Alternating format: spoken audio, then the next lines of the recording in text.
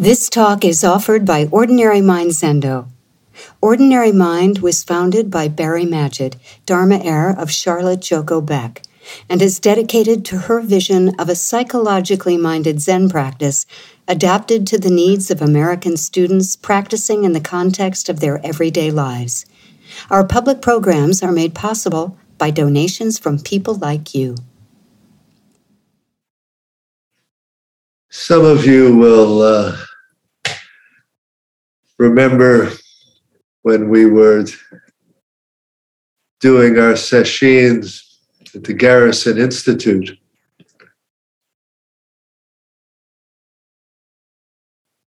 And when we had them in the fall and the weather was warm, we would sometimes sit outside in the gazebo out in the woods overlooking the river.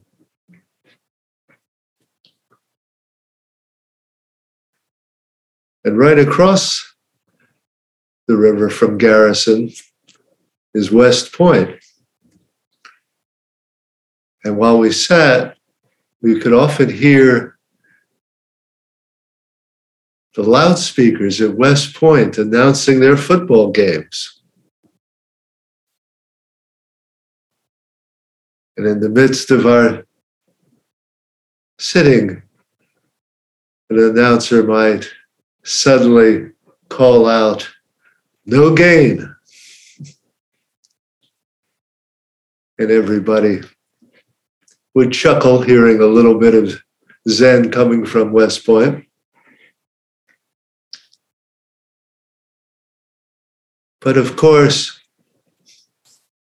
what no gain means in a football game is the antithesis of what it means in Zen. The football players, they were starting somewhere and trying to get somewhere else. No gain meant no progress.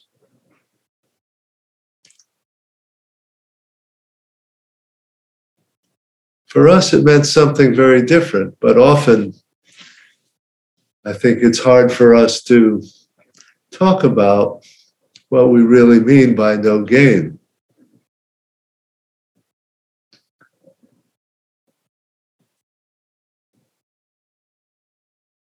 In the Heart Sutra,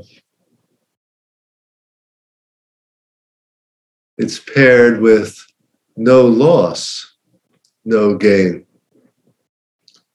Nothing subtracted, nothing added. Another way to phrase it might be no lack, and therefore no gain. Or nothing is missing,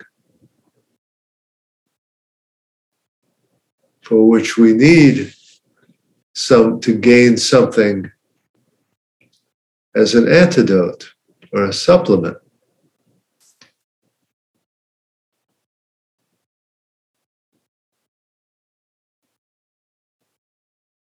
Nothing missing and nothing hidden. It's another way to say it.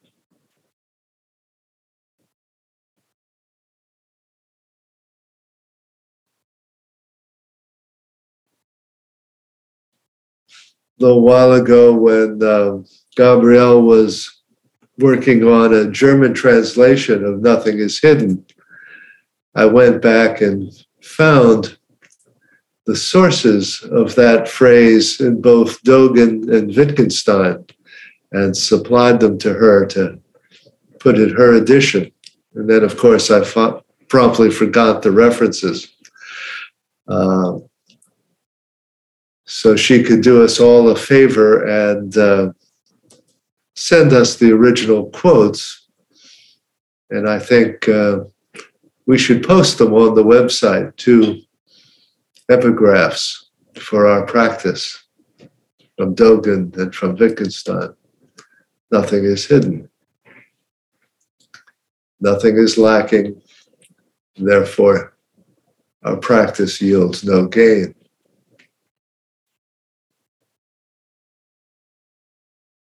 Unfortunately, it's very hard to escape a kind of static image when you talk about no gain. There's nothing to get, no place to go to, so it seems like we're just staying still where we are. But that's not right either. And I thought I would read something from the Blue Cliff Record, which gives a different kind of picture of no gain. This story is from Case 36. One day, Chosa went out for a walk in the mountains. When he returned to the gate, the head monk asked, "Where have you been, master?" Chosa said, "I was out walking about in the mountains." The head monk said, "Where did you go?" Chosa said, "First I went following the scented grasses. Then I came back through the falling leaves." The head monk said, "It sounds very much like a spring mood." Chosa said, "It's better than an autumn dew dropping on the lotus flower."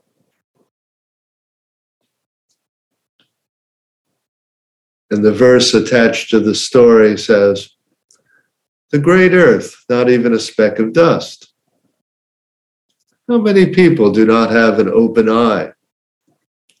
First I went following the scented grasses. Then I came back through the falling flowers. A wasted crane stands on one leg, perched on a cold tree. The crazy monkey screeches from the old foundation. Chosa's mind is limitless."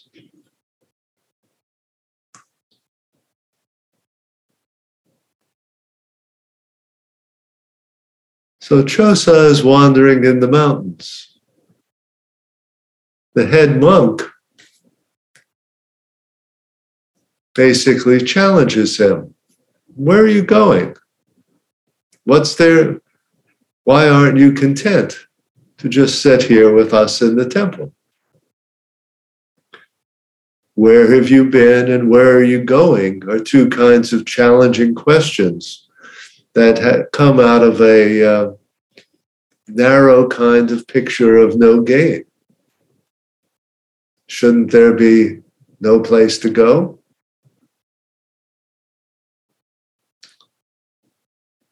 But Chosa's version of no gain is not static. It's alive, it's moving. He follows the scented grass. He allows his senses to lead him. He comes back through the falling flowers. The head monk says, "That sounds very much like a spring mood." And I think the implication there is, oh, you're just attached to pleasantness. You go out on a walk in order to have a good time. God forbid. And Chosa says, "It's better than the autumn dew dripping on the lotus flower." The implication of that line is autumn being the time when leaves drop and everything comes to a standstill. The lotus flower is a kind of picture of a sort of enlightenment that is dwelling in emptiness. In the verse, it makes the distinction even more drastic. A wasted crane stands on one leg perched on a cold tree. Yes, it doesn't get any more shut down than that, right? That's cutting off all sensation and senses.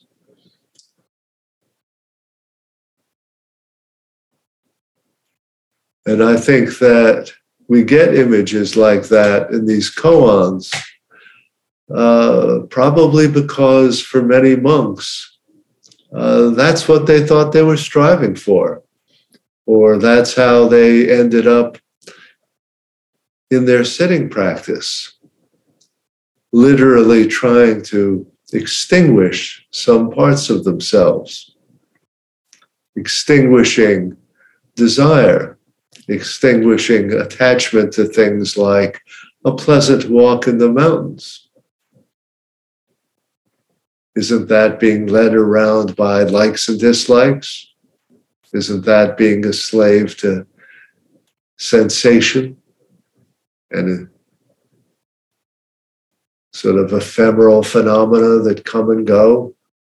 Shouldn't we find a place beyond all of that?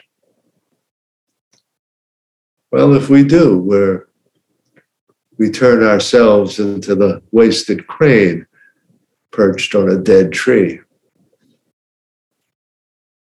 The line after that says, "A crazy monkey screeches from the old foundation." Chosa's mind is limitless. For me, the implication of those lines is that, yes, Chosa has gotten to the stage where he can shut everything off. He's experienced the great death. He understands the emptiness of all things. But he doesn't stay there and doesn't get stuck there. He comes back to life, even when that life includes the crazy monkey mind, the crazy screeching monkey, right? From the old foundation, out of emptiness, out of this void, comes the screeching monkey, comes our ordinary mind, our chattering mind, our busy chattering mind. But Chosa's mind is limitless. It has room for the monkey mind, as well as the mind of the withered tree. It's the mind that can appreciate the scented grass, as well as the falling flowers.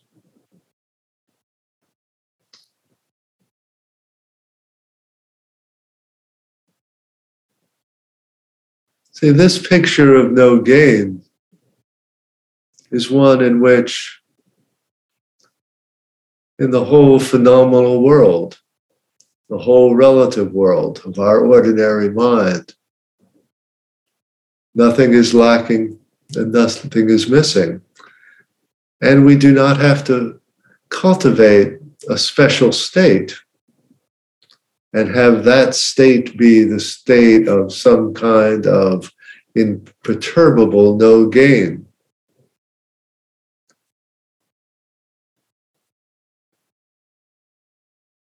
The no gain, the no lack, the fact that nothing is hidden, is what manifests in our daily life, in everything all the time.